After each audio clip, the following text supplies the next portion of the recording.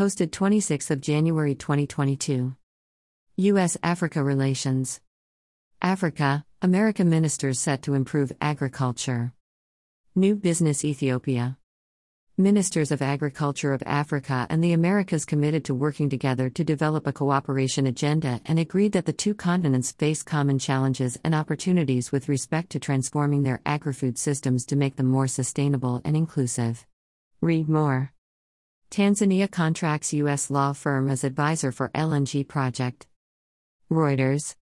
Tanzania has appointed a U.S.-based law firm as its transaction advisor for negotiations with energy companies over the construction of a liquefied natural gas project, valued at $30 billion, the state oil company said.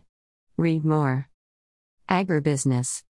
Liberia, President Weah praises Ministry of Agriculture's leadership under Minister Cooper. Front page Africa. President George Mene Weah has heaped praises on authorities of Agriculture Ministry headed by Minister Janine Cooper for the level of achievements and progress made during 2021. Read more. Farmers, agribusinessmen back CBN's Forex exclusion list to boost agric development. This day.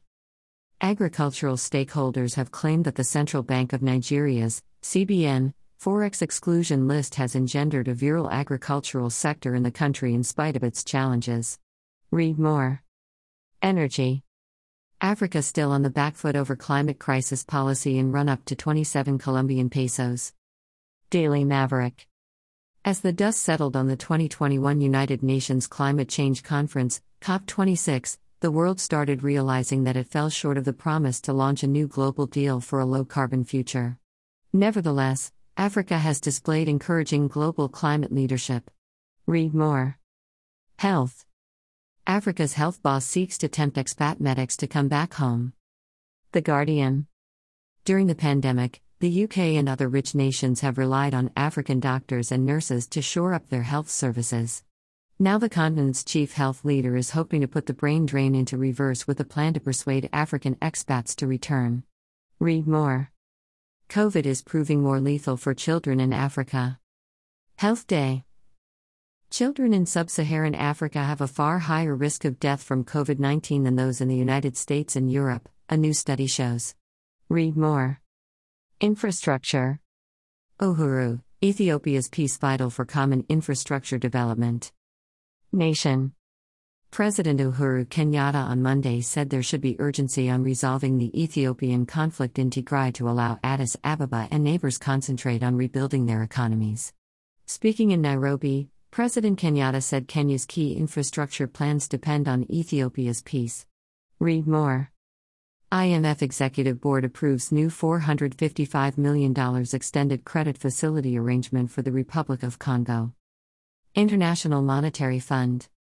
The IMF Executive Board approved a new 36-month arrangement under the Extended Credit Facility for the Republic of Congo, in an amount equivalent to about $455 million to help the country maintain macroeconomic stability and support economic recovery in the context of the pandemic, including by catalyzing financial support from official donors. Read more. Creation of the Sixth Region of Africa. Diaspora African Forum. On February 2, 2022, a global audience will behold a tangible sign and symbol of the presence and participation of the diaspora in African affairs, when the Diaspora African Forum, DAF, will officially launch the newly created flag for the Sixth Region of Africa, the diaspora. The various diaspora groups and organizations all around the world will also launch the flag at their various locations throughout the 28-day celebration of the Black History Month in February. Read more. ICT.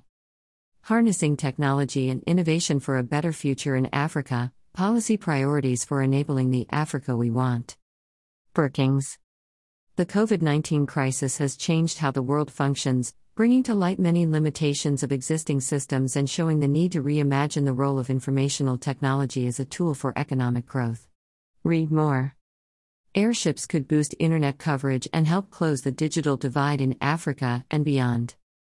World Economic Forum. Could solar-powered blimps, low-altitude airships, lead to a new era of enhanced internet connectivity for sub-Saharan Africa?